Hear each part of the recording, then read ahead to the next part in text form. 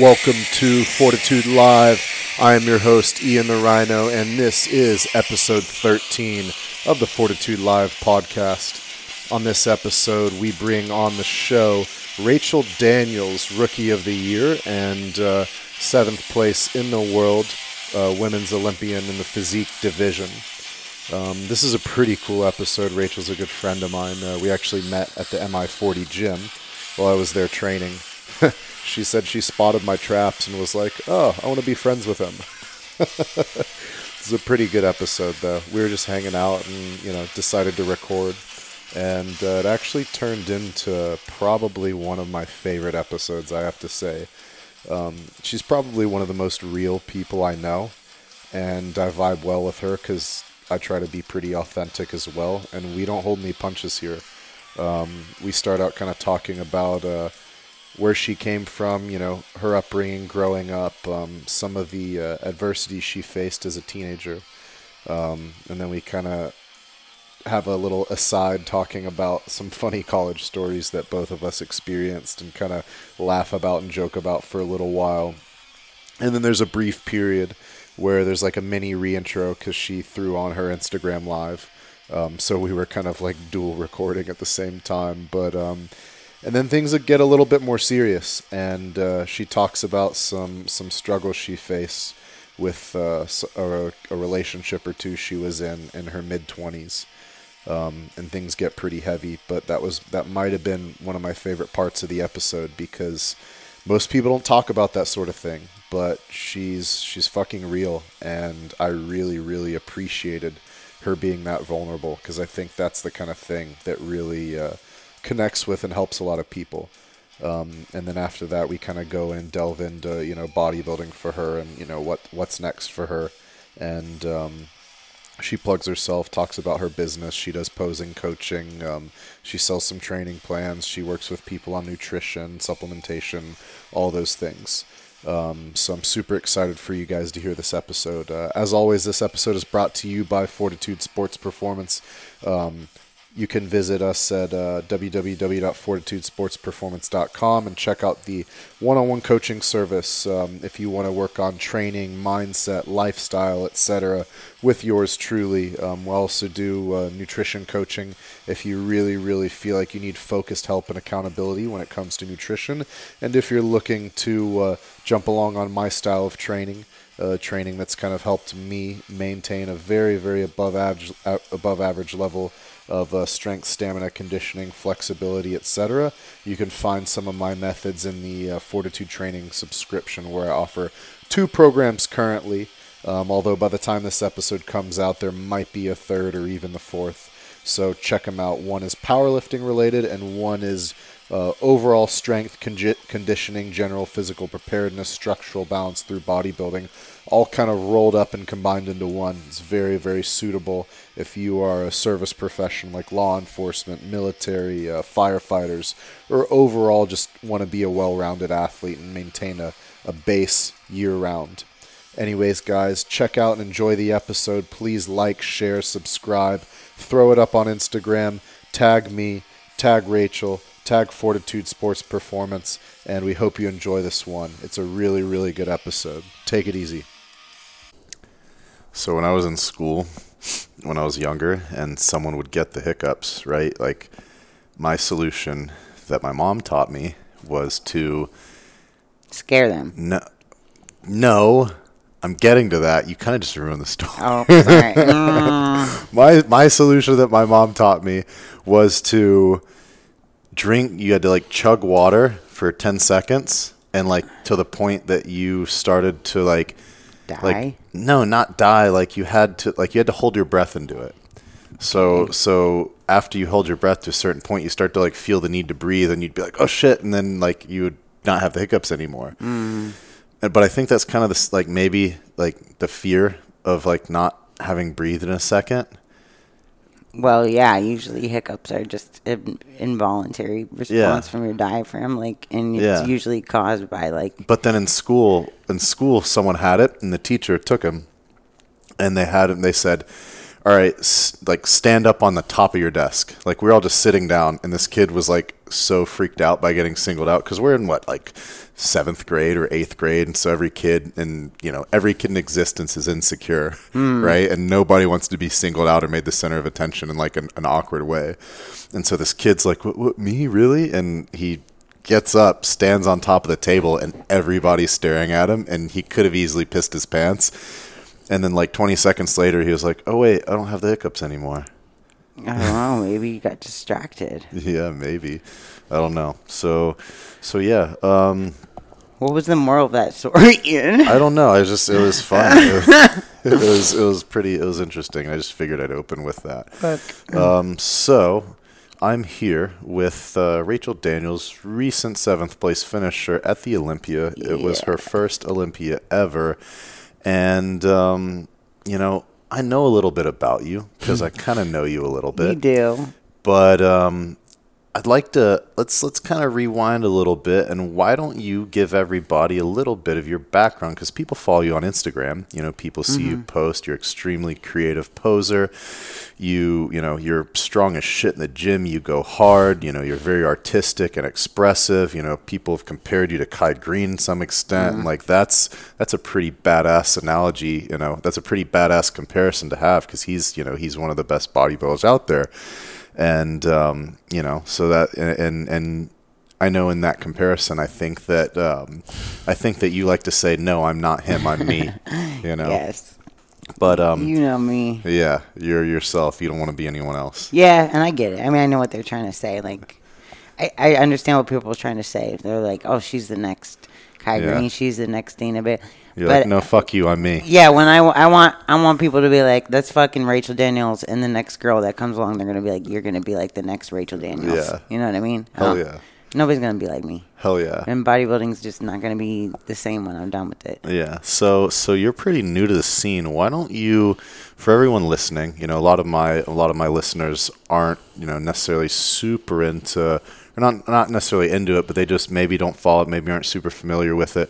Why don't you kind of take us back and like tell us who you are, give us a little bit of an intro about yourself. Maybe over the next like 10 to 15 minutes, you can give us your story a little bit. Just brag about myself? Yeah, give us your spiel. What's your shtick? My spiel. Your spiel. My spiel. Jesus Christ. Okay, so...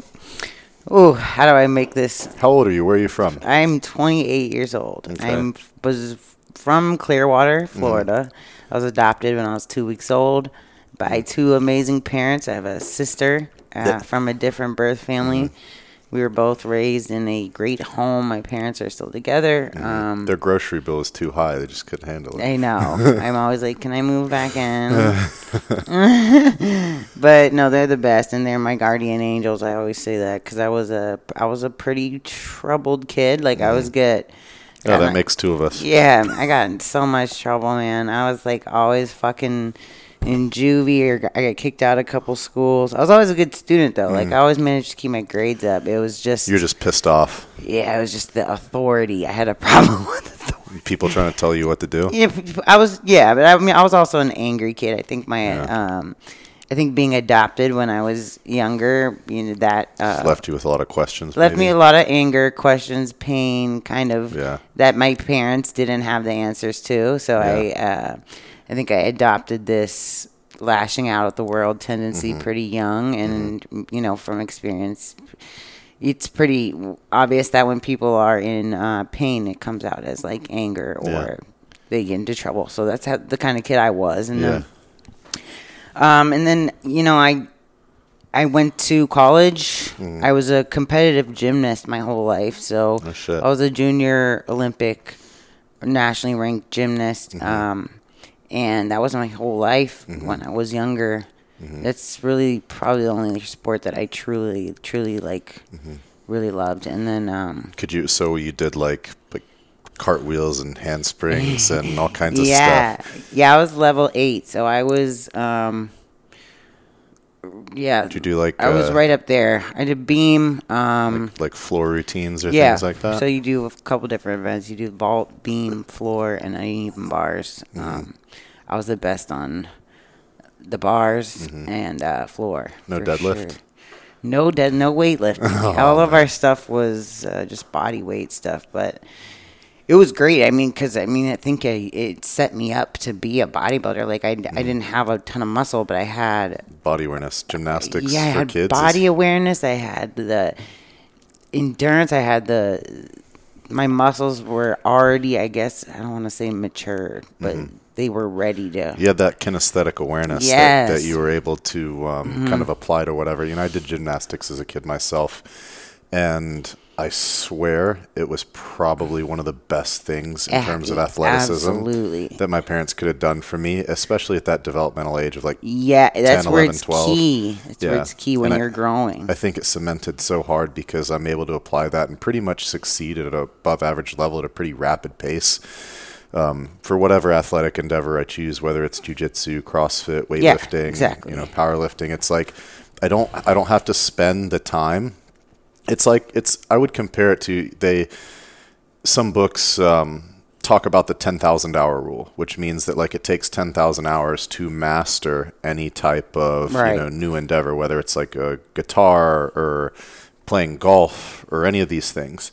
And so when it comes to like a sport, or when it comes to like bodybuilding or CrossFit or baseball or football or any of these things, it's all movement, right? Like I think people are trying to define these things in too limited of a context and too limited of a category. So like if you think about it, right, if you take away the category and you look at it as like athletic movement, and you think about like 10,000 hours of athletic movement to basically mastering. We already put our time in. Yeah, to mastering the kinesthetic awareness of your body. Then, like any individual who's played multiple sports their whole life growing up, right? You know, after a while, you accumulate 10,000 hours, and you basically have gotten to a point where you've mastered your body and understanding how the muscles work and how to move and how to activate things, and the ability to flex certain parts of your body that other people are like, especially when we don't have weights, because sometimes it's almost harder to connect with things like if the weights are.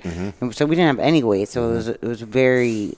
Yeah. You had to be very. My mind muscle connection was already established when I was young. Just the positional awareness. Yeah, it's all great, and I mean it. When I look back, it helped me with so much, because I had back surgery when I was 14.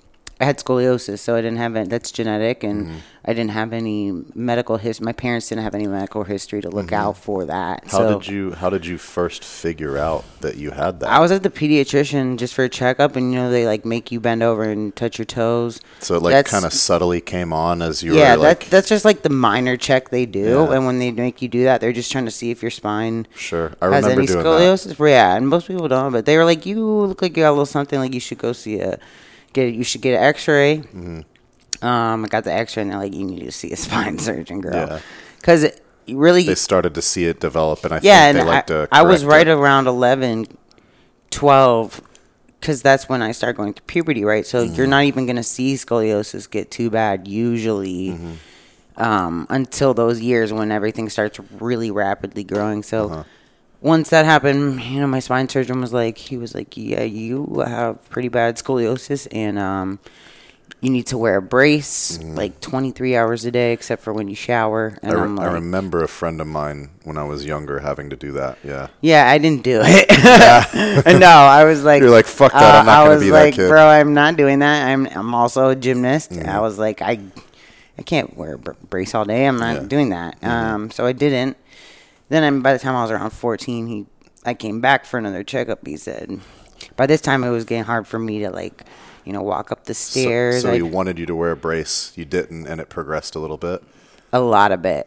So this was the first time I saw him was I was 11. Now I'm 14. Oh shit! I go back to him, and he's like, but he was like, honestly, the brace probably wouldn't have done anything. Yeah. Your case is just pretty severe. It probably would have just done this on its own, but so. You stubborn motherfucker. Yeah, I was like, well, good thing I didn't fucking wear it then, because it was bullshit and I looked like an asshole in your fucking brace for a couple. How pissed would you be if you wore this fucking brace religiously for like 3 years because you were like, because you're like, this is it. This is the fix. You're not getting asked to any school dances with that thing on. That's what I'm saying. I'm like, I'm already a fucking tomboy. Give me a fucking break. It's like Rachel the Tin Man over there. Exactly. Can you imagine? Kids are so mean. Like they would have I was was mean too. One of my friend's older sisters had to wear a brace like that for a year, and she wore it under her shirt every day for like a year. It's fucking like 4 inches thick, dude. It's a hard, rigid plastic torso case. It doesn't really work. Like honestly, it's.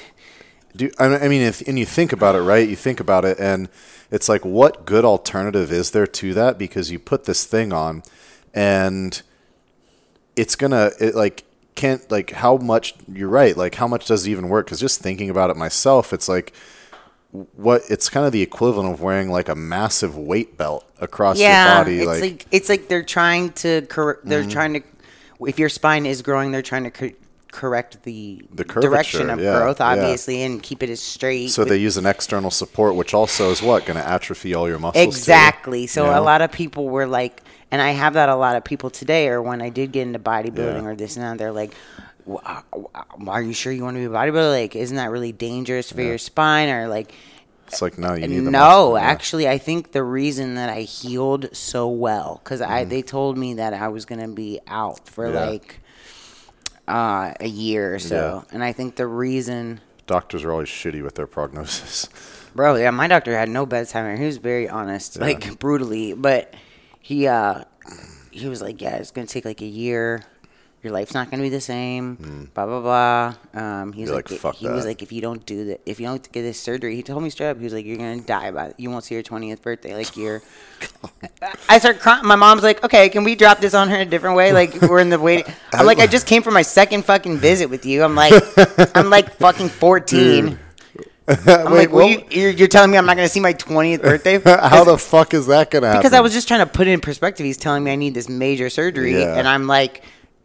So, like, what happens if I don't get it? Like, I'm trying to get the gauge. I'm like, how necessary is this? Give me the context. He was like, well, you probably won't make it to your 20th birthday.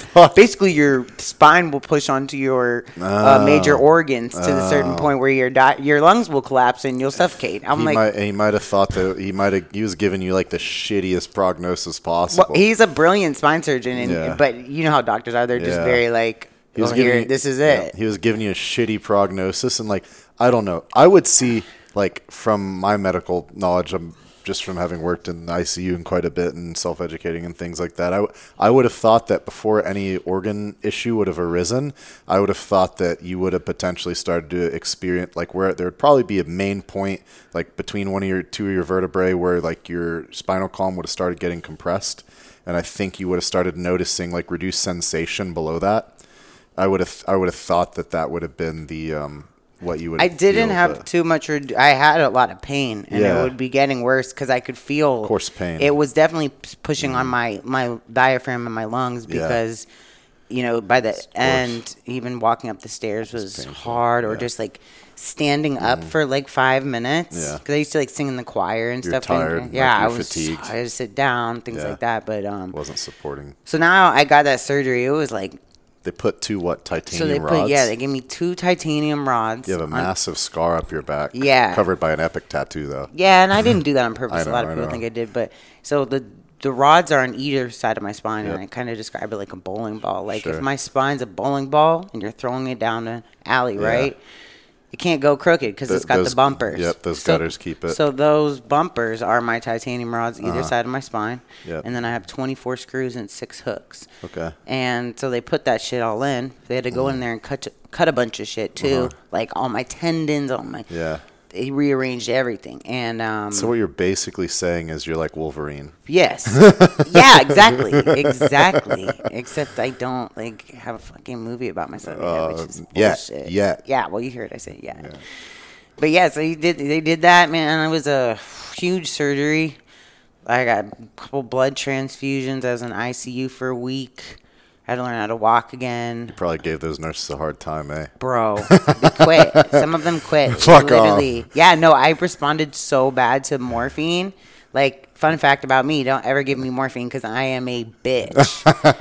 No, like I was. Really? Are you sure it's morphine? Oh my God, my family still talk, right? It brings out your natural, emphasizes your natural personality. No, it made me so, and they said that happens to some people, pain meds, I guess, but like I was so violent. Like I was calling these nurses incompetent. Well, think of maybe it's like being drunk, right? You get drunk and it kind of like, obviously alcohol inhibits your frontal lobe, which is impulse control. Yeah. But it's like, I don't know, man. Maybe it does something like that. And you're just like fucking no filter. I remember I had this like button. They had this morphine button like in my hospital bed, and I could press it to get my morphine, and it would just go right into my.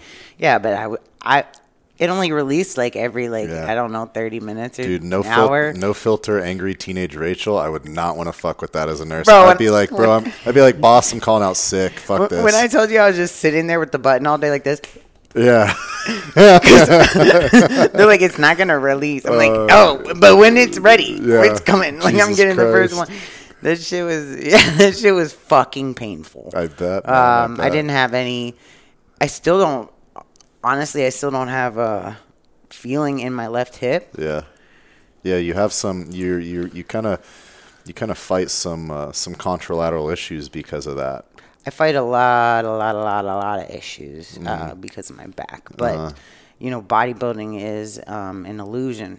Yeah. Right. So you obviously want to look symmetrical. So that's a big factor for me. I have to do a lot with my training and my posing to look. I don't want to say like the average bodybuilder, but so I can keep up with someone who doesn't have a deformed spine. Sure. Basically. Yeah. Well, I mean, if you're lacking the and we can talk training for a little bit. If you're lacking that thoracic flexion and extension, then there's certain muscles that are responsible for that movement. And so if you don't have that movement there, then it's harder to develop those muscles. Yeah. So I have two lumbars that aren't fused. Yeah. And my whole thoracic's fused. My cervical's not. So if you just think about that, like I've had a lot of issues. I mean, first of all, the fact that I've grown my back is like already awesome. Yeah. But for me, like I'm very glute dominant, right? Because I don't have. All I really have is the hinge, hip hinge. You're stuck in place from up so I'm great at fucking like sumos and shit. I love that shit. Yeah, that's why that booty pops. Right. No, I honestly think though. Honestly, I do have really strong glutes, and I think that a lot of that is because they've compensated for my lower back stuff, and 100%. But my lower back has suffered too. If you like, I mean, it's not terrible, but maybe your thickness. Yeah, well, just development of my lower back is very hard because I don't have that. I don't have any range to use that. Yeah, but really. Fuck that. You went to the Olympia. But fuck that, right? I was thinking that too. Like, I was like, fuck looking at this back double. I'm like, I have a fucking broken ass spine, and I'm beating girls with great spines. That shit made me feel so good. Yeah, I'm like, what if I had a straight spine? Yeah. Thinking about that and just kind of thinking about how different your development would be, your back would probably be fucking huge. Nasty. Just if I had access to all that. It'd probably be a strong suit, like a strong point. Like you'd probably beat people with it. Well, it's still a strong point. Don't get it twisted. Oh. Still pretty good fucking back in. All right, attitude over there. Again, take that from me. So you got this surgery, you seemingly rehabbed from it, right? You walked around the pool time and time again. Your mom helped you, had your back. Oh, my sweet mother. Sounds like that was probably one of your first, an experience you had that really, really started to ingrain that mental toughness and that resilience. Just doing that. It was at a young age, developmental age. Yeah, it was, I mean, I never had any health issues. Like, I never had anything as a child. Like, that's a really, really difficult thing to overcome. It was kind of just one day, like, blindside. Like, you need massive surgery. You might die on the table, like, but we need it or you'll die another way. And I just, it was the summer before high school, and I went in, and I got it. And my mom, like you said, she'd walk with me. I was, and my parents, thank God, too, were on the same page about, like, whenever you feel ready to get up, like, get up. They never were like, oh, take it easy, ever. You know what I mean?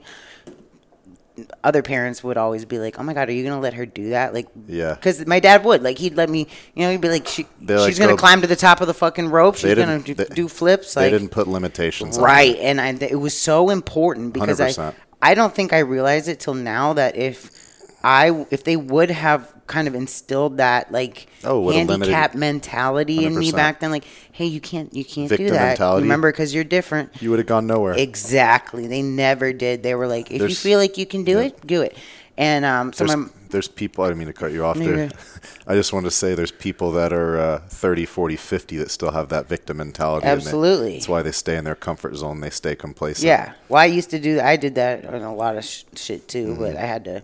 We all grow out of it. Yeah. Well, no, not all of us. Hopefully. Some of us. Yeah, so my mom would walk around the screened-in pool with me every day. That sometimes it would take us an hour to do like 3 laps around the pool. Like, I mean, we're just walking, and I'm just holding onto her arm because it's just so weird. I couldn't feel the whole left side of my body for months. Yeah, and I was like, "Is this gonna come back?" And he was like, "Yeah, we'll eventually." Still don't feel a little bit in some parts, but yeah. They went in there and ripped my back open and sewed it all back together in different spots and shit. And then I made it to my first day of high school. So I got that surgery in July, and in a month I was in school. New back, who dis? Yeah. I hate you. I was like, y'all ain't gonna make fun of me. I ain't got no fucking brace on. It's inside, can't see it, bitch. But no, the only thing is when I'd be in class and I'd fall asleep, I'd be like this. Like my posture, like people would be like, why is she sitting so she retarded? Straight? Like just my head's like bobbing the fuck over. Funny. That's but so funny. No, I didn't use my fucking PE note. I did everything, and I mean, I couldn't. I did a back handspring one time after my surgery. I did it at my doctor's office when I came back to see him. You're like, what's up, bitch? For my 6-month visit, I was like, I'm gonna show you something, and I did it the down the hallway. The guy that told you you were gonna die. Yeah. Yep. Fuck. I did it in his hallway, and he was probably like, did. He's probably using reverse psychology on you. I hope so. He probably saw how like fiery you were and how much attitude you had. And he's like a top surgeon. I looked a lot around about him. Psychology. Yeah, I looked a lot about him, and he's like, he would go to like India like for like 4 months out of the year and do surgery on like a bunch of kids for free and shit who can have it. And like, so he has to be some sort of good dude. I think he's just very fucking honest. Yeah. He was like, I'm going to tell this girl she's going to die, and she's literally going to internalize it and become a fucking badass. Yeah. He's like, I made you. I'm going to talk to him one day. He's going to be like, I knew. Yeah. I've been waiting for this. So fast forward a little bit, and you kind of move, you go through high school, you do high school things, you still become a shithead. Still become a shithead. Went deeper into the shit. I couldn't flip anymore, really. I just fused. So I was like actually in this like crazy depression. It's almost like an athlete, that's their career, and then they suffer an injury. It's like, so I started going through all that. I was like, bit of an identity crisis. Yes, absolutely. It was like that, because that's where I was going. I was going to the Olympics for gymnastics, and that's all I wanted to do, and that's what I had seen, and then all of a sudden it's gone, and it's like, what do you have left? And that's kind of like what we were talking about the other day, of separating your identity, your work, and your creative consciousness from who you are. And like I said, I've never been good at balance, and I don't think the best people are. But so I moved on to dance, because I was like, I was getting kicked out of schools, and my mom actually picked me up and brought me to a dance studio. Well, I think dance was almost like a derivative of gymnastics. Yeah, exactly, and they knew that. And smart. My parents made good moves, man. They didn't like take like I remember I got kicked out of school because I was just angry, and my mom didn't take me home and like lock me in my room. She took me to a dance studio, and she dropped me off, and she was like, "I'll be back at this time." You got good-ass parents. Dude, I know. You should take them out to eat sometime. Shut up. It's because I'm in prep for your fucking cock. No, I do. They're I'm just kidding with you. No, but they are. Like, I think about it so much. Like, where I would be without them. Yeah. It was they made such good parenting decisions. Yep. Even if I didn't recognize them at the time, now I'm like things that were very difficult in the short term. I'm like, how did you know that's what I needed? Things that caused conflict at the time that were good for you long term. They did delayed gratification. Yeah, but I'm like, how did you see that? I just needed to be redirected instead of seeing what everyone else saw of like just this fucked up evil kid who needs to be punished. Like, you know, and they redirected that energy, and I think that was like so monumental for my development. And I started dancing, and I was really fucking good at dancing. Yep. Started doing I had like a little crew, like a little 5-group thing. We did we did backup dancing for a lot of How old were you then? famous people. This was from when I was like 14 till like 17. I danced with a lot. I danced with Chris Brown, Christina Aguilera, Justin Bieber, You were one of those Rihanna. you were one of those extras in the back with like a mask on doing something it was. crazy. Sure no was. shit. Yeah. I didn't know this about you. That's so cool. Yeah. I was so young. Like half the clubs and venues we were performing in, like we weren't even allowed in. Like I wasn't old enough. You were getting in underage because you're dancing. Yeah, exactly. They like, put X's on your wrists. Yeah, I don't think I realized it, but we made it. We traveled all over. Like we did so many people, and was this based out of Clearwater locally? It was, like but we got booked all over. No shit. But it was like a crew you had to audition for, so only like 4 or 5 people got picked. But well, now I know why you love that so much. I didn't realize the extent that you had done it too. Yeah, my heart. Oh, I loved it, and I mean, once I started dancing, I started doing theater. Was it like hip hop dance or like? Hip hop was always like my forte because that's just this just was my heart, you know. The but music you listen to. I definitely did ballet. You're pretty hood. Yeah, I'm a pretty gangster. I'm an emotional gangster. I cry like at least once a month. So oh my god, you cried like twice today. No, oh my god, don't fucking tell me. I'm kidding. This is why I can't tell you secrets, Ian. No, but what the fuck was I saying? So dancing, traveling. Yes, so I loved dancing, but I think it started to become the job, right? So we started getting a lot more shows, getting a lot more exposure, and it was like kind of the point where it's like, are we going to make this our career? And it kind of got competitive on the crew and like politics, and I was like, you know, I'm not doing this because I love it now. So I kind of just fucking, after that, I went to college, kind of went in a deep ass hole there. Did you party? Don't remember Did a you lot party? of it. Oh, yeah. Oh, my God. The dark days. I went to University of Alabama. I literally went there because I liked their football team. And they were Roll Tide. Huge party school. Roll Tide, roll. Oh my God, yeah. I should. Tuscaloosa. Ooh, boy! If I showed you somebody's got something somewhere. Wait! Real quick, we're gonna do an aside, and I want you to tell a crazy college story, and I'm gonna tell a crazy college story. Oh my God, I like that. And we'll see whose college story wins. Okay. This is actually really good. I've actually been wanting to do this. So this comes up perfect. Okay, so I fucking. You're about to put this out to like hundreds of people too. Oh my God! Let's go. Well, here we go. Let's fucking go. I am the real Lois Lane. I got to keep it real. Yeah, you got to keep it real. So freshman year, I fucking Alabama was like winning all the fucking football titles. What year are they not doing that? Yeah, exactly. So we had just won the championship. Everyone's like on the Strip, which is like one road downtown where all the bars are. They shut it all down. Everyone just can walk around and drink and stuff on the street. So like we're on the Strip, like just fucking. First of all, I was wearing this shirt my roommate's from Beijing, right? So she brought me one of those like I Heart New York, but it said I Heart BJ, and I like didn't think about it. So I'm like walking around with this I Heart BJ shirt on that's like about Beijing. Jesus so it looked Christ. like I'm just trying to give you an idea of like how much of an asshole I looked like. I had a shaved head in college too, so it looked like fucking Natalie Portman's sis and Me for Vendetta. All right, what? I almost want to ask context, but I don't want you to lose track of your story. So just like I'll come back to it. Okay. I looked fucking cool. Yeah, I'll put it that all way. right. I rocked it well. Yeah. You can't do that without confidence. Yeah. So okay, so we're all It's kind of badass. Yeah. He's like, yeah, kind of like it now. Jackass. No, so I was so fucked up. There was this cop car in the middle of the road, and I just like got on the top of the cop car. You start twerking. And I started just like dancing and like getting everyone so hyped. Like I got this whole crowd like lit as fuck, and then it was becoming an issue, right? And now all that tension's on me. So this cop comes and you over. Loved it. You loved it. I'm not gonna lie to you. I like me some attention. Yeah. I'm a performer. So all of a sudden I feel somebody grab my ankle, yoke my ass down. It was a fucking cop, and he puts me in handcuffs, puts me in the back of the car. Yeah.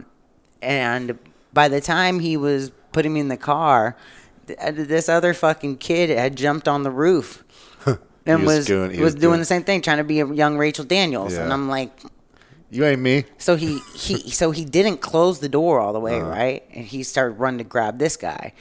So I just fucking kicked that shit, and like my hands are still cuffed behind my back. Get the fuck out. And just fucking booked it. Oh my god. So I ran like probably a mile to my dorm. Like a fucking chicken. Handcuffed. Yeah, like my hands are still like you probably look my back. retarded running. Yeah, with no fucking arms. asshole. I'm wearing an I Love BJ shirt with fucking handcuffs. Jesus. People are like, who the fuck? Where did you come from? What fucking 50 Shades of Grey movie did you sneak out of? That's hilarious. And I'm just like trying to like, I'm on the elevator, like going up to my room, like, it's not what it looks like. Like, Stop. Oh my god! And my fucking roommate, like, get the fuck out. Yeah, they had some keys or some. We got some universal handcuff. Yeah, keys, like a paper clip or something. Him got him off. Motherfucker. And then we went back out to the fucking strip, and you went back out and kept partying. I just didn't get out in the car that time. Yeah, I threw up a little bit. So that might be the greatest fucking story that I've ever that heard. was one of the milder ones. Oh my god. So.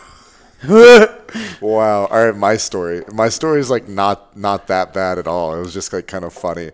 I went to school in Gainesville when I was in college for a couple of years, and there's a tailgate, and I was late to the tailgate because I'm fucking late to everything. It's like my curse. I think I get it from my mom. Just try to do too much shit, and I tell myself there will be only green lights, and I'll get there in 5 minutes, and then it's like there's a car accident. Are you fucking psycho? Yeah, and so I get there. It's late. There's like 30 minutes till the game starts. Everyone's hammered. I'm like kind of a noob, and I'm like, shit, I need to get on everyone's level. So they had this. It was like a big Tupperware container, and they had filled it up with beer, and then they filled it up with handles of vodka, and then they took pink lemonade mix and dumped that in to make it taste sweet and like mask the shittiness of it all. And they probably threw in some fruit or some bullshit, and we played Flip Cup with it. And so I played like 7 or 8 games of Flip Cup. So I'm literally chugging straight beer and vodka with like a ton of sugar in it. And like I'm downing these all back to back, like not letting them really sink in, and so I just have a belly full of beer and liquor. Like I know you're getting nauseated just thinking about it, and so it's in there. It's all sloshing. I feel for you, bro. I've been there. It's all just sloshing around. You know it's coming. And we like I'm a retard. I'm a young college student. Like I don't know shit, you know. Yeah, we're all fucking pounding natty lights and puking and shit. And so I'm going to the game, walking to the game because the house we were at was nearby. It was kind of downtown Gainesville by Ben Hill Griffin Stadium, and we're walking to the stadium, and I'm getting more and more drunk as I get there. And we go into the stadium. I'm with a couple of buddies, and we get to our seats. We're on the alumni side. And this whole time, I'm getting consistently more and more and more drunk. It's like a countdown to passing out. And we should go live while we do this. Okay. Keep going. It's like a countdown to passing out. And I go there. I sit down in my seat, and we're playing South Carolina.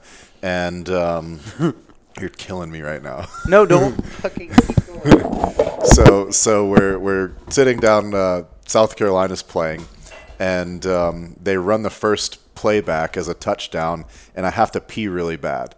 And so I'm like, all right, guys, like I'm gonna go to the bathroom. So I walk up, I go in the bathroom, and by this point I'm stumbling because I'm getting consistently more and more drunk. So by this point I'm stumbling, and I make it to the bathroom, and I get to a stall. And I'm going in to like try to pee, and I think I lose my balance. I don't really remember a whole lot at this point, but I get to the stall. I think I'm trying to pee. Like, I can't stand up because I'm so retarded. And, I can't stand up because I'm so retarded. And so, like, I literally leave my pants on, but my fly's unzipped, and I'm trying to, like, pee sitting down with my pants still on, and I just pass out. I literally just pass the fuck out on the toilet. Poor baby. I passed the fuck out on the toilet in the first quarter, and you sound like a fucking freshman bitch. I probably was a freshman. I was and a bitch. Yeah, and probably a little bit of a bitch. And so I pass out on the toilet, and the next thing I know, I'm waking up, and there's like a really bright LED flashlight shining straight in my face, and I can't see shit because it's so bright. And all I hear is "Sir, are you okay? Are you okay?" God. Yep. And I was I would be better if you weren't shining that fucking bright ass light in my face. Yeah. And I'm just like kind of oblivious, like I'm obviously still fucked up. And I'm like, I have no idea what's going on. I don't remember. I'm going to be honest with you. Yeah. I don't even know my first name. Yeah, I have no idea what's going on. Like, I don't know how long that I've been there. You might want to just, like, turn that vertical. Turn it vertical, so, yeah. There you go. Don't fucking tell me what to do. Maybe make it go the other way. Oh, my God, Ian. There you go. Nope. And then turn it upside down. Turn it the other way. Why? If you go like this, and then... you go like this. It's just... okay. And then you go live. That's actually a good idea. I know, I just smart. feel like you're just trying to steal my fucking spotlight. No, I'm not trying to steal your spotlight. But anyway, so the cop wakes me up. This isn't going to get both of us. Yeah, but you put it at an angle. It'll be fine. And so the cop wakes me up, and he asks me, "Sir, do you know where you're going?" And I'm like, I literally somehow I remember the address of where the house is at.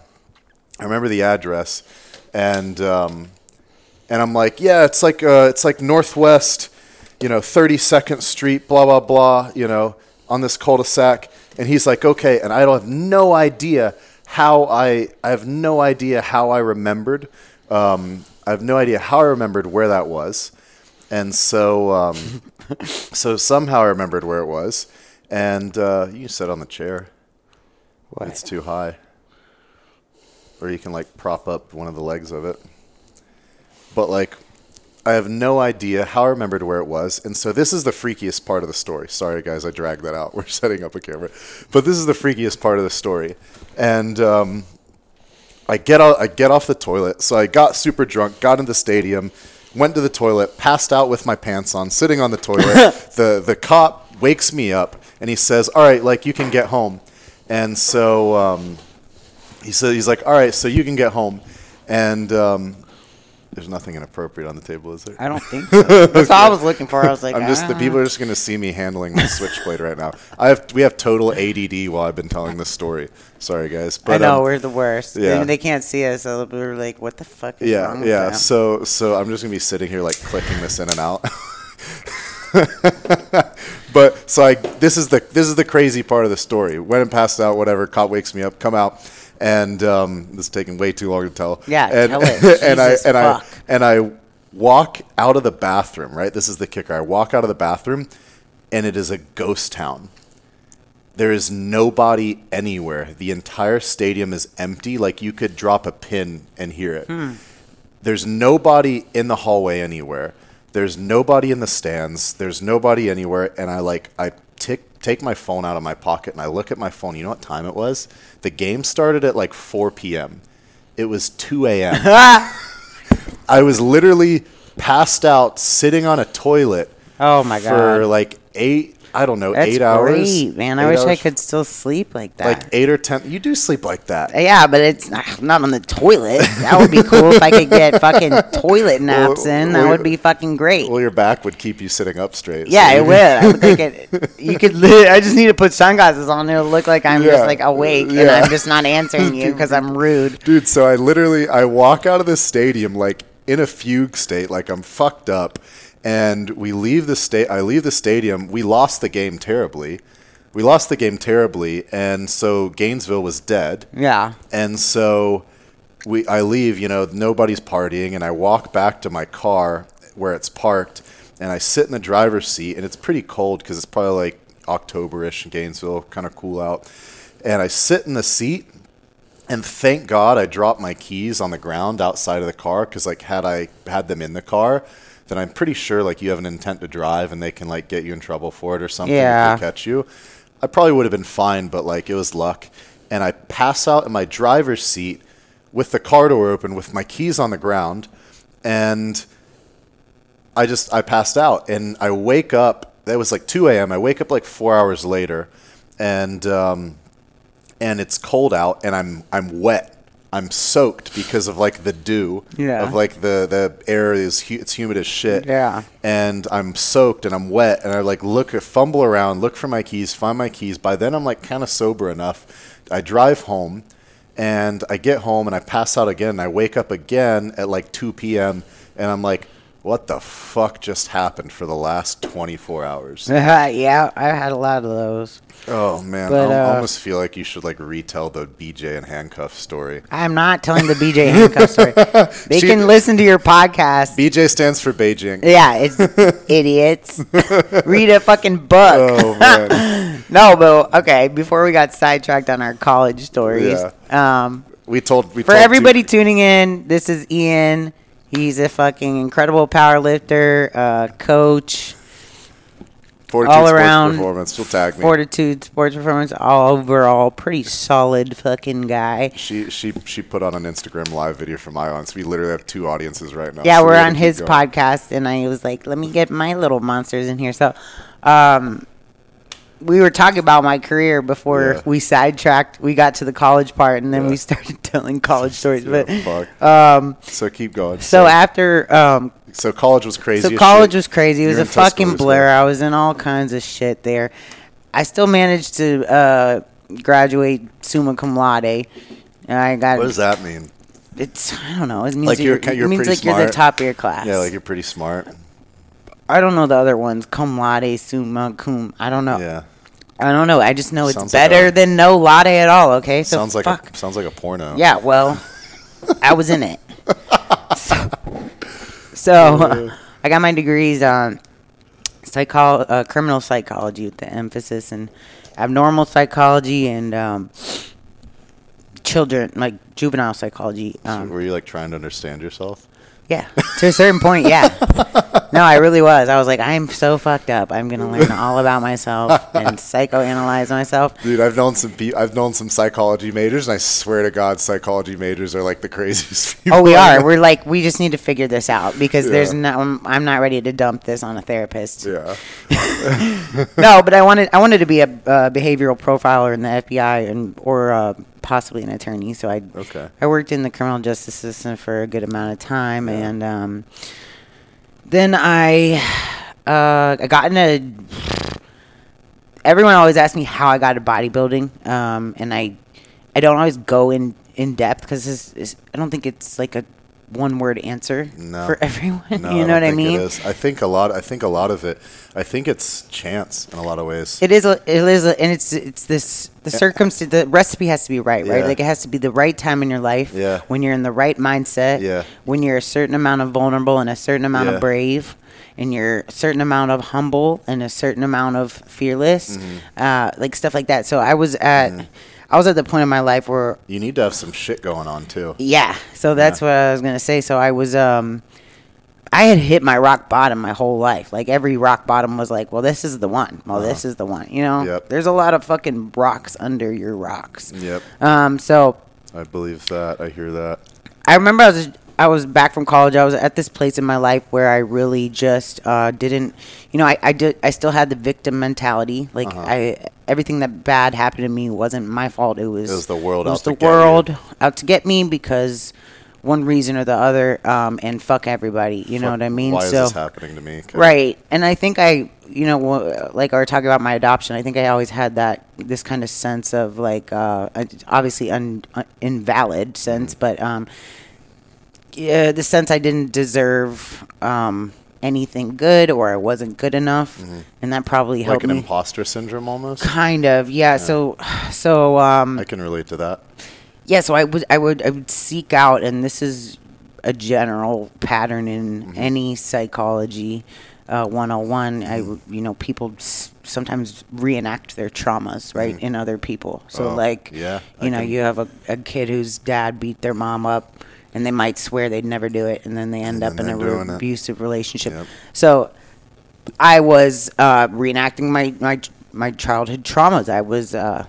I looked for a guy. I looked for the shittiest guy I could find, who I feel like I knew was a bad boy and was going to treat me like shit. Did you know you were doing it, though? Like, do you feel like it was conscious or was it subconscious? I mean, I knew it was both. Yeah. Like, it was like, I was attracted. When I met this kid, I was like, I'm very attracted to him, but it was like unhealthy. It was like an unhealthy I knew immediately. I was like, he's really bad news. Damn. But I put myself in that position because Was it exciting? It was, yeah. And I was I was a lot more impulsive back then. I wanted to feel alive, and I wasn't good at being alone. Like I was always the girl who like I had to have like. Yeah. Do you chain relationships together? Do I what? Did you like chain relationships together? Yeah, I did. I did, and I was so scared to be alone because it would bring up that fear of my adoption when I was little. Sure. So I had those abandonment issues that I would never face. I would just, I think a lot of people do that. They just replace it with another person. They never really learn how to be alone. So, long story short, I dated this guy for like half a year. He was super emotionally abusive, and eventually one night he was an ex-fighter, and he just kind of walked up to me and fucking uppercut my fucking jaw, almost broke it. And so I got out. He did a lot of other stuff, but I got out and Do you have a wake up moment?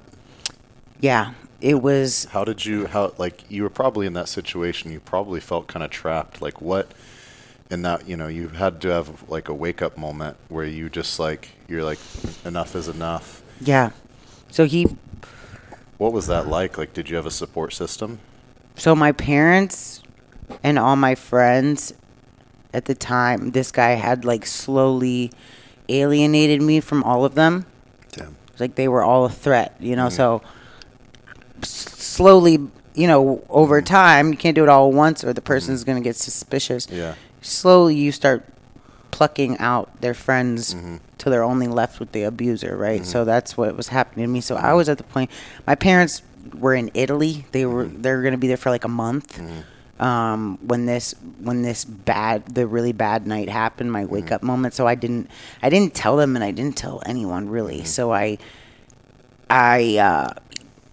got locked in a closet for a good amount of the day. Jeez. And I got out, and it was kind of like it's gonna be you or me or us both thing. And on some Romeo and Juliet shit vibes I was getting, and I'm like, I can't die with you, bro. Like I had this moment where I was like, it was literally, I was like, this voice in my head, it was like, choose yourself. It was like, this isn't it. It was like, run away from this, but also run towards something. And I didn't know what the fuck it was, but I got the fuck out of there. I never looked back. I had to get a restraining order. That probably the longest restraining order in fucking Florida's history. But this guy, he still followed me for. This person clearly has issues. Yeah, and I knew that. That's why I picked him, which is, it's not an excuse for his behavior, but he's done this to other chicks, and I guess they got scared to go to court. But I took him to court because he showed up at my job and my family's home and stuff, so I had to make those moves. But I just remember, like after that day in court, I got to. It was the first time that I realized I was alone. Like, the judge asked me to come up. My face is still fucking healing. I don't have anybody with me. He's got his fucking attorneys and his whole family over there.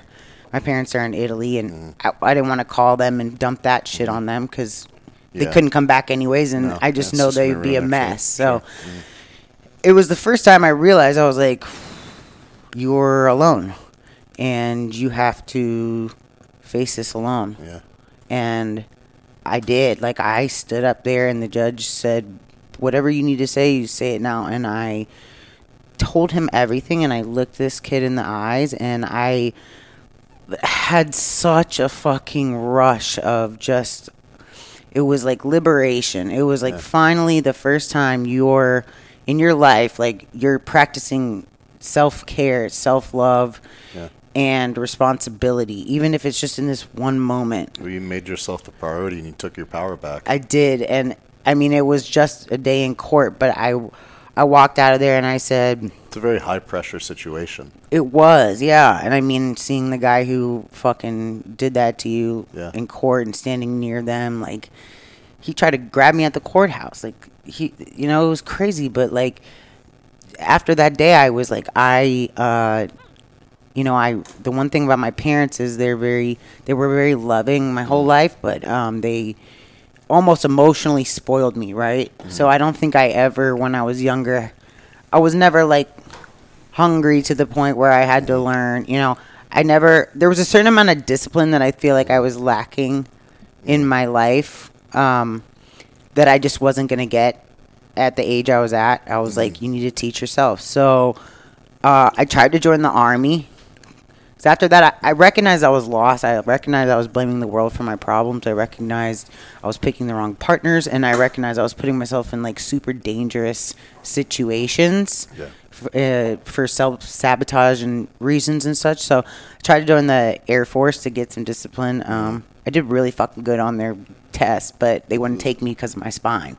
What was like ASVAB or something? Yeah, I got like 90 something. Like, I would have been a fucking officer immediately, but telling people what to do and they would have hated me. So, but they wouldn't take me because of my back. So I was like, well, I'm gonna go. I got into boxing. I fought for a little bit, and then I threw a kick and actually fractured my foot, my right foot. What happened to the other guy? Blows the bag, so he's fine. But yeah, so then after that, I was like, well, maybe, you know, they had like a little dumbbell section in the gym, nothing serious. So I was like, I've never really weight trained. Like, maybe I'll do some upper body stuff while this heals down here. And I started to really like it quick. I got my first fucking shoulder pump and stuff. And then I just something told me to, like, I was already kind of meal prepping my food a little bit, just because when I got out of that courthouse, I was like, you know, we're not going to do drugs this week. We're not going to drink alcohol. Let's maybe just shoot for, like, kind of healthy foods. Like, I wasn't really weighing my foods. I was just but I was I started by eating, you know, eggs, chicken, like rice. Whole Foods. I was like, I'm going to cook my meals today. You know what I mean? So, no more Wendy's. Yeah, sometimes bacon eaters. But yeah, and then so I was working out, and people were like, "When are you gonna do a show?" And I was like, "I don't even know I didn't know what they were talking about." Yeah. And they were like, "You could do a bikini show or something." I'm like, I don't know. So I mean, I got a coach, and he was a local guy, and put me on a meal plan. I had like stomach veins in like a week. I was on stage within like 3 weeks of my meal plan. I did a bikini show, and You're shreddy. I was way too shredded. I had like separated quads. I was like, what the fuck is this girl doing over here? Like, I was like throwing up back double biceps. A bikini girl that actually works out. Dude, because when I first started, I fucking, like, I did not ever follow bodybuilding or any, like, you know, some of these people are like, I've watched this since I was little, and they know all the names. I didn't know anything about any. If you asked me if I could name you a bodybuilder, I probably would have said like Hulk Hogan. Yeah. You know what I mean? Like, I was totally oblivious. So when I first started researching any of this, the shit that came up, like I would be like, how to train, like, I didn't even know what a lat pull was. Like, I would look up like that was my homework the night before. My coach would send me his workouts, and so that I knew what they were in the gym the night before, I would like YouTube every exercise and take screenshots so I could remember what it was. And the videos that it pulled up were like, it was like Ronnie Coleman, Dorian Yates, Tom Platz. Like, dude, that's so epic. Yeah, but it's like, can you imagine? It wasn't no frilly shit. So I was like, okay, so this is how I need to fucking live.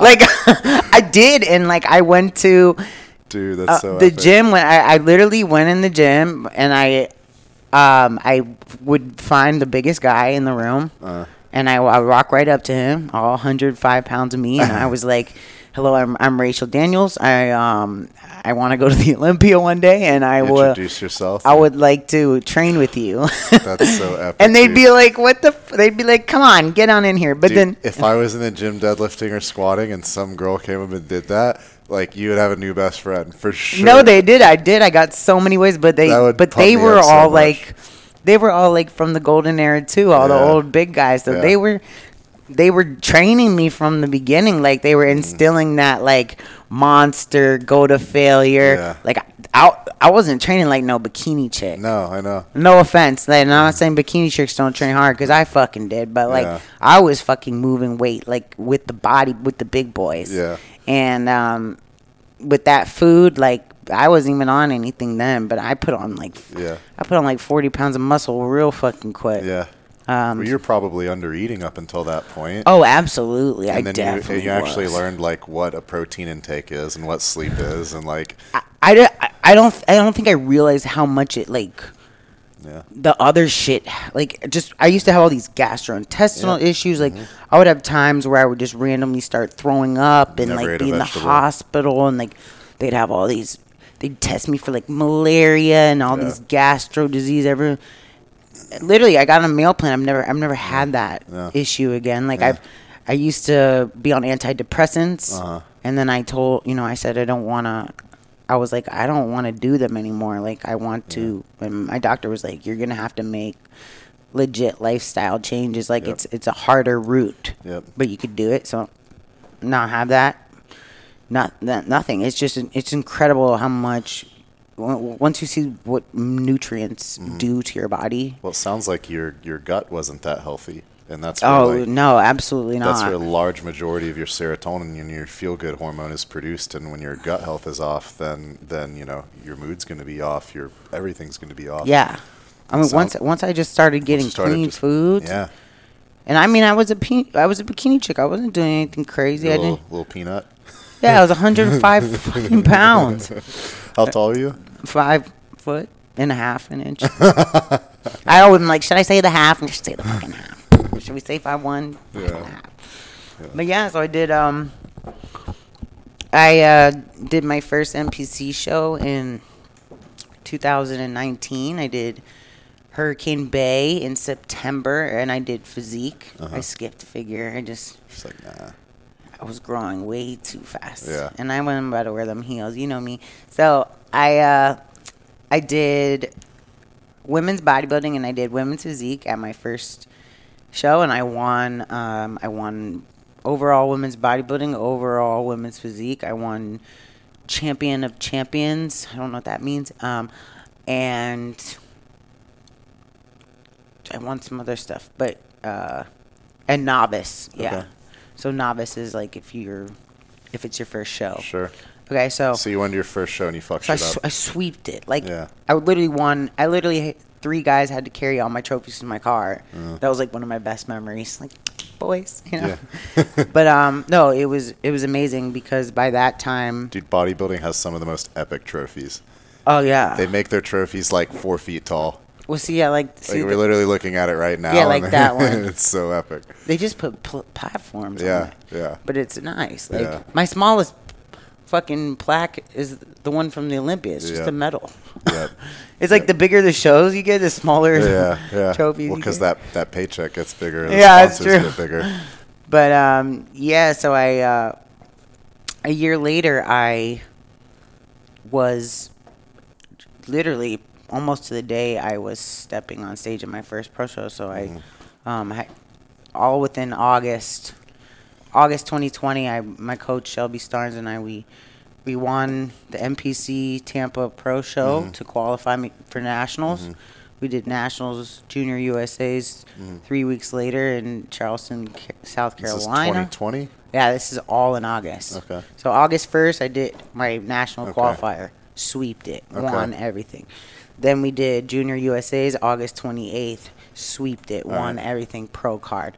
Then they were like, the judges and my coach were like, bro, you're already ready. Like, did you hear New York Pro is coming to Tampa because of COVID? And I was like, no, that's a huge fucking show. And they brought everything to Florida. Yeah, they're like, you just do it. Like, what's the worst? And I remember Sandy Williamson, one of the judges, she told me, she was like, you're going to regret this if you don't do it. She was like, you don't know.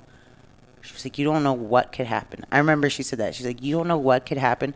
You don't know if you're going to be here tomorrow, honestly. Go out and walk around that pool. She was like, what if something happened to you and you never got on stage again? Yeah. And I was like, she was like, what do you have to lose? Yep. And I was like, I don't have anything to fucking lose. Yeah. I just got my pro card. Yeah. I was like, I'm walking in there expecting to get last. Yeah. So that's what put me in a really fucking dangerous spot. Yeah. Because when no pressure. I had no pressure. No pressure, no stress. Right. So there was no self-doubt in my head or anything like that. Because I was like, you could get last place and people, it's still badass that you even got up there. Yeah. You're going to get judges and feedback next to the pros. And this is a big, big pro show, right? Yeah. Probably next to the Arnold in Chicago. There's a kicker, and I'm waiting for it. Keep going. So I did New York Pro, and I remember they called first call-outs. They brought me out there, and they started switching people. Yeah. They were like, 21 over here. And I started flopping my way to the middle, and then I remember all of a sudden I was in the middle. Doing your heart rate going like crazy right now? Oh my God! In my head, all I remember is I was saying, "Holy shit! Holy shit! Holy shit! Holy shit!" Like with that voice was in my head saying "Holy shit" 50 times. That's so amazing. Because I was like, they made a mistake. Like they're gonna flip me in a second. Yeah. Like and they did it, and then they just said, "Thank you, ladies." And in bodybuilding, if usually in prejudging wherever they leave you, when they say "Thank you, ladies," that's usually the order. Like, so yeah. But they split the box with me and this other girl, Jenny Philman. She's such a sweetheart. Yeah. So everyone's like, "Oh my God, you won! You're going to the Olympia!" And I was like, "Let's wait till." Dude, you're like, "Don't tell me! Don't tell me! No, don't tell me! Don't tell me!" I was like, "No, I didn't. There's no way. There's no fucking way." And I was looking at the pictures after prejudging, and I was like, "Damn! Like I might be doing something here." Pretty fucking good. So no, by the nighttime. They fucking. You're like, the fat lady hasn't sang yet, but then they gave me my my Olympia qualification. They said your new 2020 New York Pro champion, Rachel Daniels, and it was just like. You're like, what the fuck, dude? I started crying, and I was like, I literally, you don't know, if you look at the videos, like, I'm looking at my number the whole time because I'm like, they're going to call the wrong fucking number. They're calling the wrong fucking number. Yeah. And you're just like, what is going on? They were like, we need your tax information. And I was like, for what? They're like, you get money. I was like, I didn't even fucking think about that. Yeah. That I get when like $2,000. I was just so hysterical that I just got like so much happening so fast. You're telling me I get to go to the Olympia? Like I just got my pro card 6 days ago. That was supposed to be that was my biggest dream. Yeah. As of that. Jeez. So it was like national qualifier, Olympia. You didn't have time to breathe or think. I didn't, and I knew that. I'm one of those people who's very like. Maybe it takes you time to process. Yeah, like if something traumatic happens, I'm not gonna be the one to just start bawling my eyes out right here. Sure. Like, it might be like 3 days from now at a random time, and I'm gonna start. Like you internalize it for a little bit before it actually like hits you. I have to process it. Yeah, and I mean, I know everyone's different, but I know I didn't have time. I didn't really have time to do that before the Olympia. It was kind of like. We can focus on we can feel all that shit after. Yeah.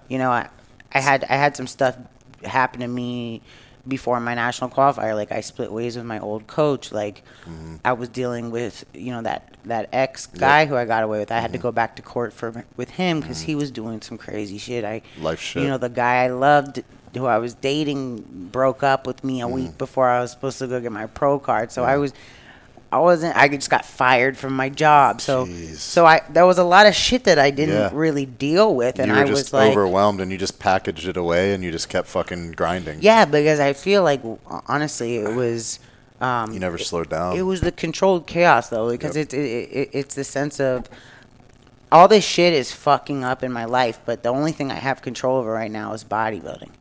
So that made me grab onto it harder. You know what I mean?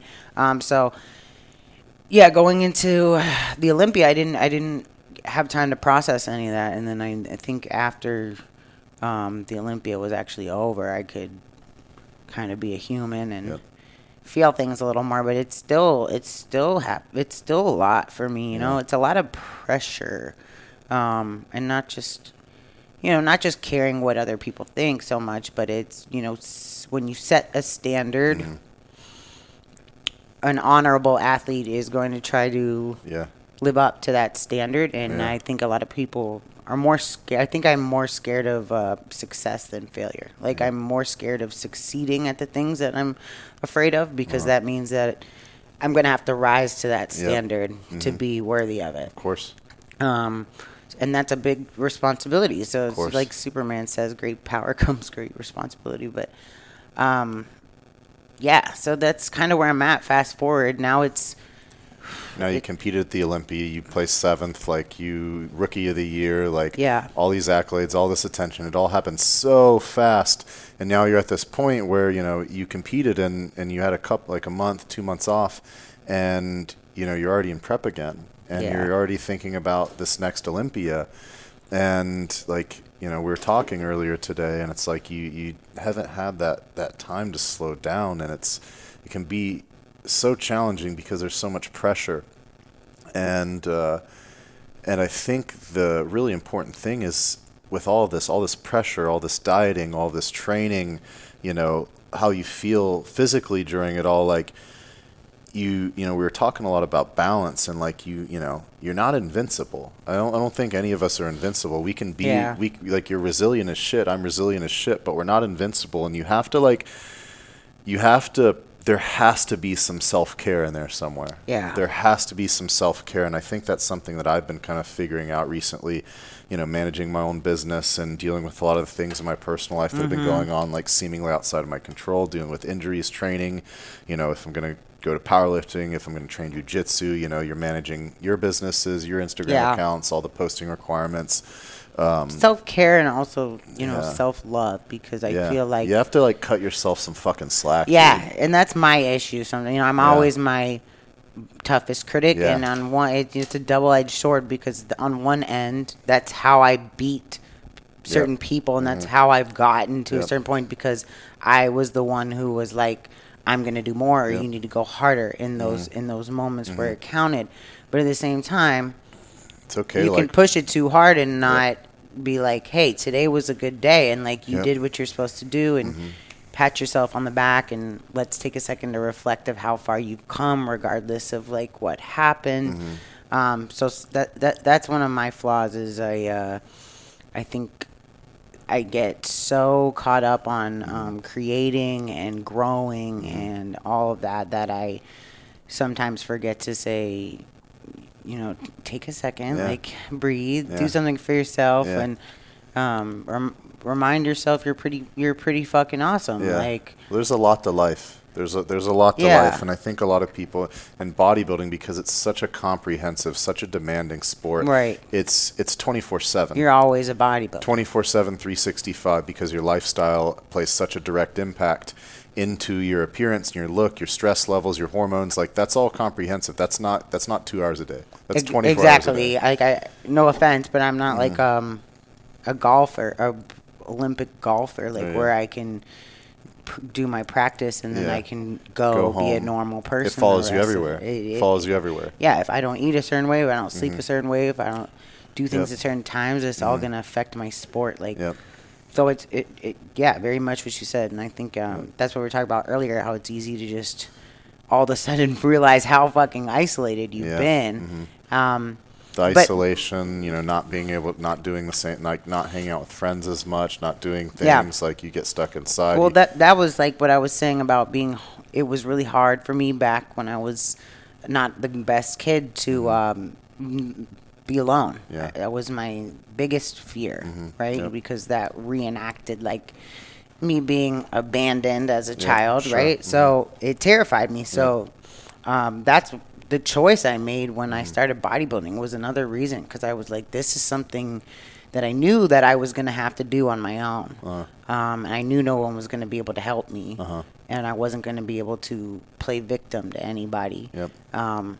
They can't, you know what I mean? They just literally can't lift the weights for you or do any of that shit. No, So it was all yours. yeah, and I got so good at being alone that now it's a little. I'm trying to find my balance again with bringing humanity back in my life, because I can get so laser relentless, focus and reckless about my bodybuilding that it doesn't matter who you are. Like if you're in my way, you're out.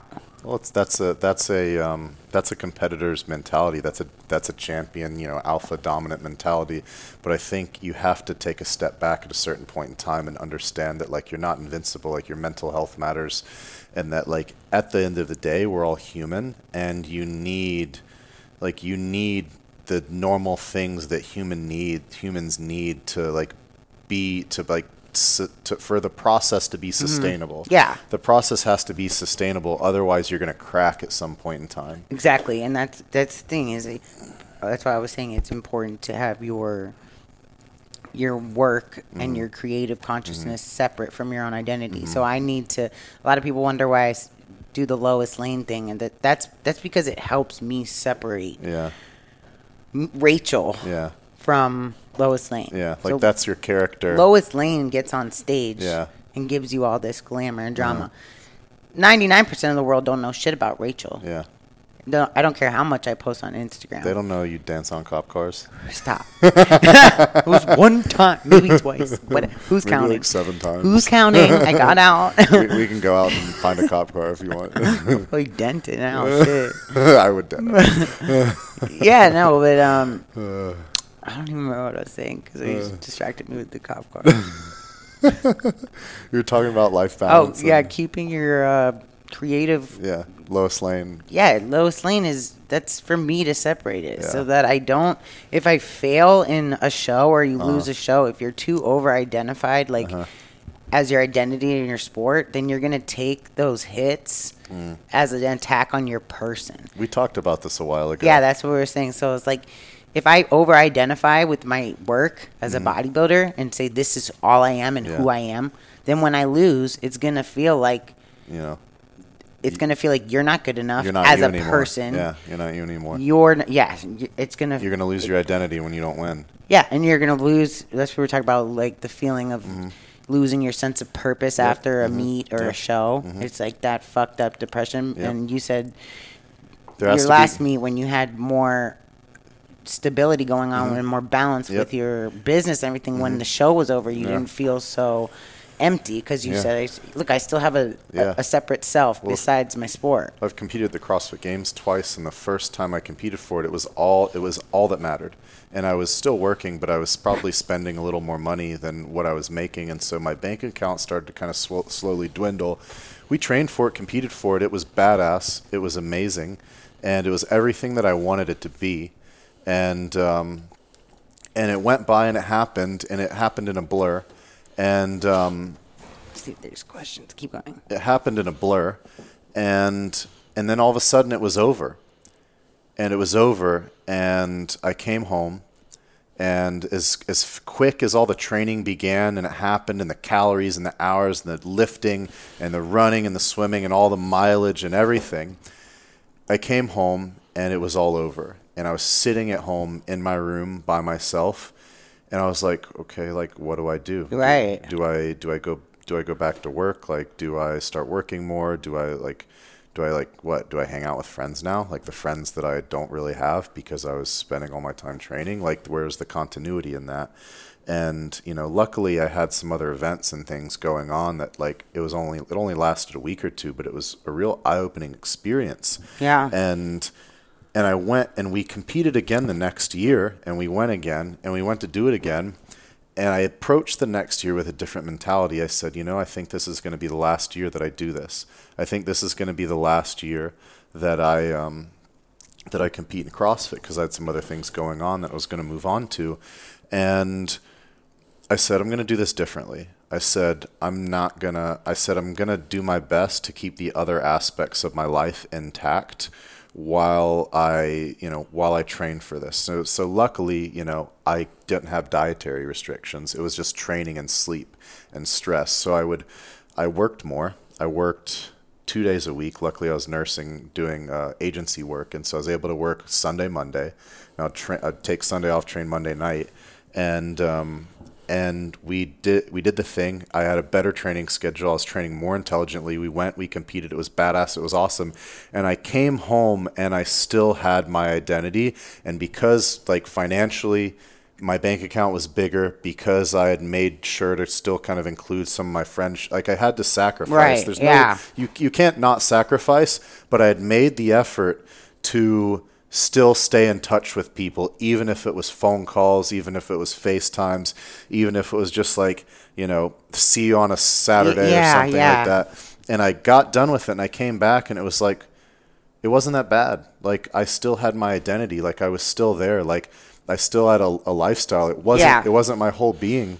That's one of my issues been in the past is like, I'll get so, I might start with everything kind of balanced out, but then as, I get closer to the show, everything else drops besides that short push, and then it's always like picking up all the pieces and being like things that fell by the wayside. Then it's just picking them up afterwards, sending like, some messages sorry out. I was bodybuilding, like how can I fix whatever damage I've done everywhere else in my life now, and I don't want to be like that, like, I don't want to. Do you think it's possible to succeed at a high level in bodybuilding without doing that? Because I've talked to Ben Pekulski about it, and he was talking about how selfish you have to be.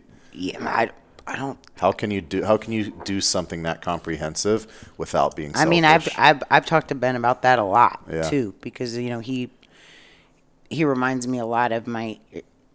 He says I remind him a lot of how he was when he was training. He's always telling me about the warrior monk mentality, and you have both, right? So I have way too much warrior, not enough monk, and that's how he was too. Like he was the same way. Like he would bite someone's head off if they bothered him while he was in prep, and that is how I get too. Like, and it's not just. Oh, you're nice to me still. It's not just I'm hungry thing. It's more of like it's like an animalistic thing that comes over me where I'm like, I feel like I'm getting ready for war. Like, and I'm all that work though. I don't know if you can have. I don't think so. Like, honestly, I don't think so. I think you can.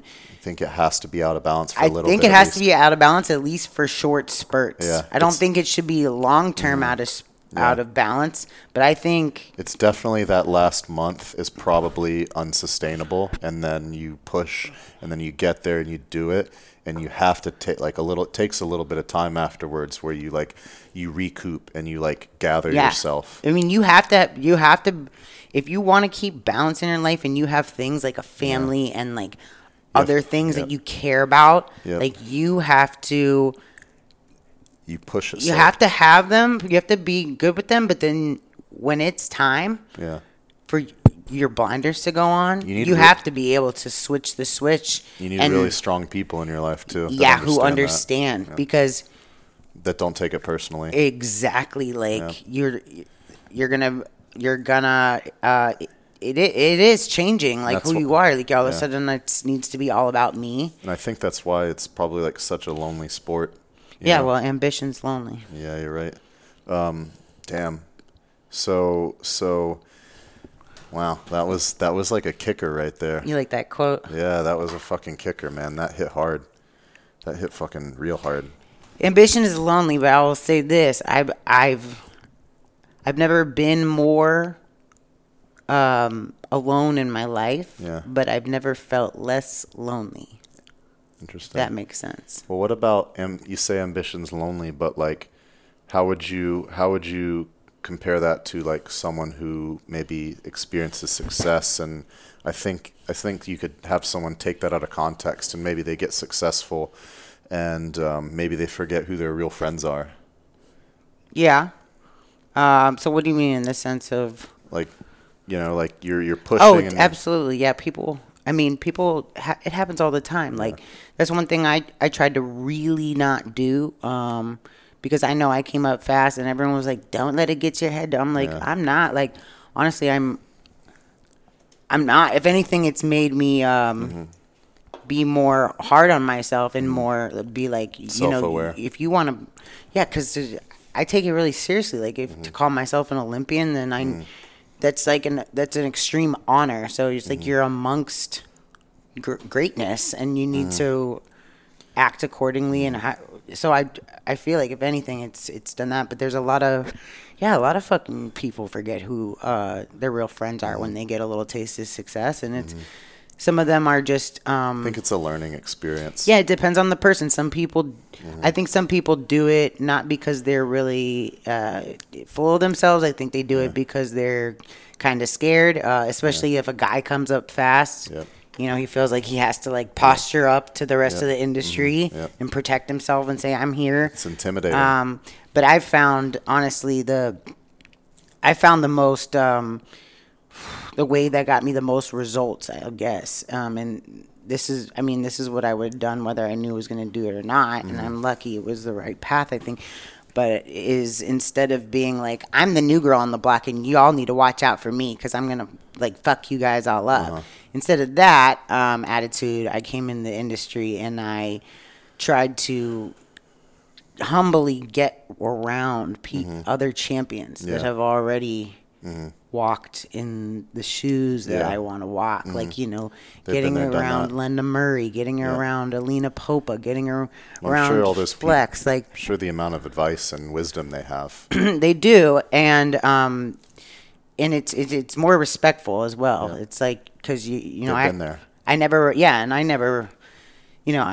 might have gone to the Olympia, but I'm not anything like them yet. Yeah. So it's almost like you need to honor the people before you, and you still have a shitload of work to do. And that's always the way I've found things to be best is, you should be forever unfinished. Like like people are like surprised when I tell them I have a posing coach, and I'm like, why? It's a never-ending journey. Why? Like Phil Heath has a fucking coach. You don't think he knows anything about nutrition? It's not about that. It's if you're at the point where you're saying growth and constant improvement. Yeah, if you're at the point where you're saying nothing else, like I couldn't be any better or learn anything else, then that's the day your soul's gonna die because the only way you evolve is through knowledge. And whether that's learning about the industry, I think putting yourself around differing perspectives and new perspectives, and I think I get that that's what you're trying to say in terms of like all the pros and things and coaches and you have to have a growth mindset and be open to growth and be open to new experience. To change, you can't be scared of change. You can't be scared of change. You have to put yourself in uncomfortable situations, and around new people. Now, what is if you had some type of, there's probably a lot of lifters that follow you and a lot of athletes that follow me. And I'm sure a lot of women will get a lot from this episode, potentially people who've been in your same shoes at times. And you've experienced a massive amount of adversity in your life that I think is translating to where you are now and the amount of like inner strength that you have. If you had some advice to give, practical, experiential mindset. If you had some advice to give to maybe some newer lifters, newer athletes coming up, I'd be curious to know what that is. Oh man, to new lifters, a lot. Fuck. Maybe like a practical, maybe like something practical, like maybe coaching related, training related. nutrition related? Something that maybe helped you a lot? Max out. I can't stress enough, maxing out your food and training potential before moving on to the super supplements. Super supplements are great, but they're supplements.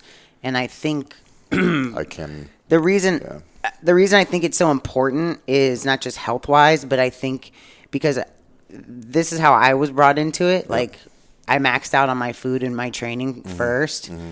And I think that also established in my head that there's no easy way to get there. Yep. Like, steroids were never an option in my head at the time for a very long time. Mm-hmm. So I was like, I really have to put this work in. And it embedded that kind of like no shortcuts, hard work. I'm exactly the same way. Same kind, that pattern, right? Yep. So then when the super supplements came down the road, it was like, nothing was limiting you. Nothing's limiting me. And I mean, I'm still going to train like I'm on no gear and have no genetics. Yeah. Because I know a lot of people want to just hop on the shit right when they start, and I'm like, it's red flags to me, because I think another good piece of advice is instant gratification. Yeah, a lot of people don't.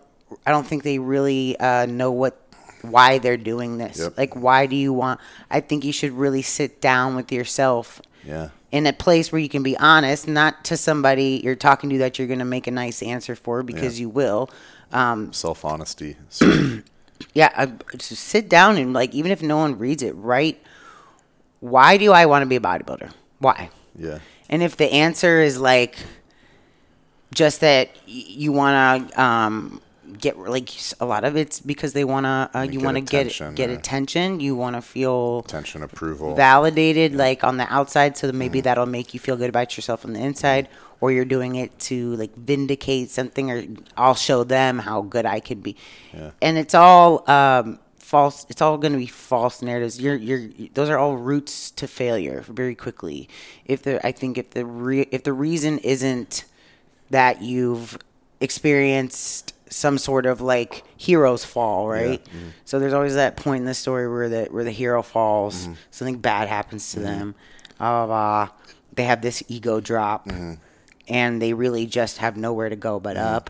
So if you don't have that, if you're not utilizing it to, like, maybe climb out of a dark place, or you're not utilizing it to better yourself or bring yourself to a better place. Yeah, the key, it has to be yourself. It has to be for you. It can't be for anyone else. Yeah, because it's like girls who chase the idea of beauty that, you know, one day big asses are nice, one day big tits are nice. So you're going to go change this, but you're never going to be satisfied, because there's always going to be someone who doesn't like what you have. Yeah. So, like, I wouldn't make it very far in this industry if I, for example, got upset by guys being like, if I did this for other people, you know, I got those "you look like a man" comments. Mm-hmm.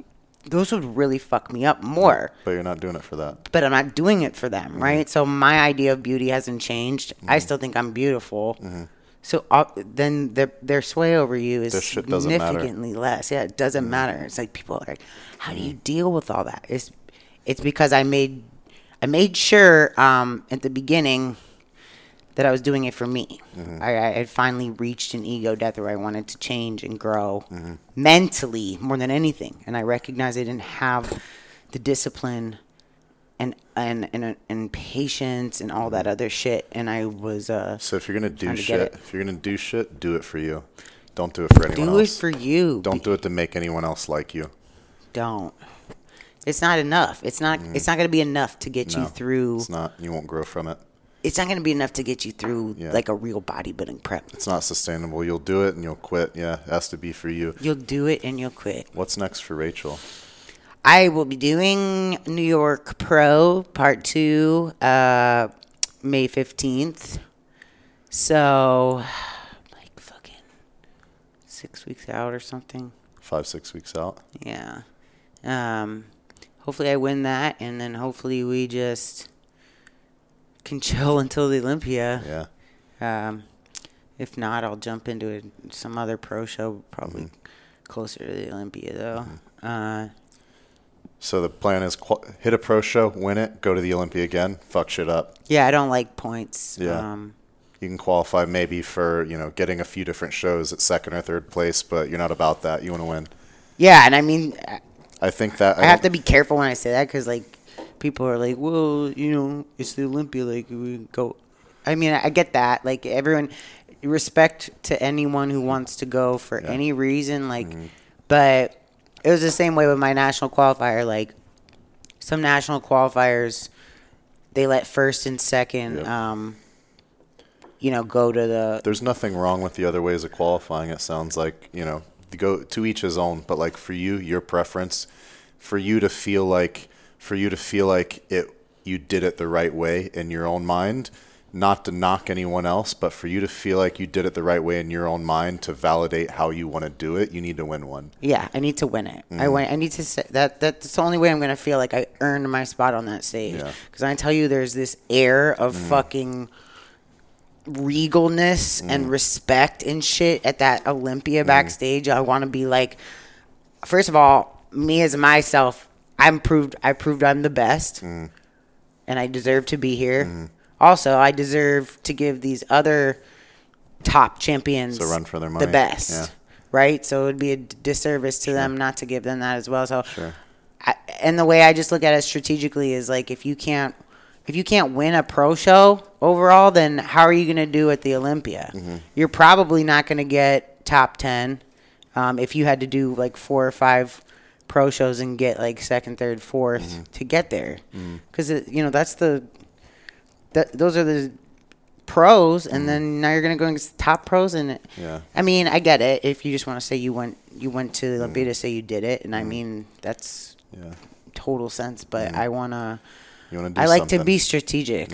Like that's a lot of my body too. I can't just be doing stuff for participation. So last little bit before we close up. What do you do? Where can people find you? What services do you offer? How can you help people? Plug yourself, if you will. Okay, I'm just seeing if anyone. Have you guys have any questions before we go to ask them? I am Rachel Daniels. My website is www.therealloislane.com with 1 L. And I have Iron Heroin, which is my clothing merch company. We've got hoodies, shirts, all kinds of shit. And we have new stuff coming out soon. And if you need posing... I am a new era posing coach. She's a badass posing coach. Thank you. I do routines. I do mandatories. I have clients all over the world, so don't think you can't use me because you're not in Tampa. 99% of my clients I've never met in my life. So if you need a routine or mandatories, I do all categories, male, female, every color and shape. So, yeah, and then if you're interested in being one of my nutrition or training clients, you can get that through my website as well, therealloislane.com. Yeah, and if you just want to like send money to my house, that's Well, thank you so much, Rachel, for coming on the podcast. We covered a lot of ground. We had a lot of humor. We talked about some heavy stuff. Overall, I think this is probably one of my favorite episodes I've ever done. Thank you so much. You shared some really, really good stories, a lot of valuable takeaways. Thank you so much for being vulnerable with us and telling us your story. We're super excited to see how you do going forward. We're sending you best of luck in your prep efforts for your next shows, and we look forward to seeing you crush it at the next Olympia. Take it easy. Thanks.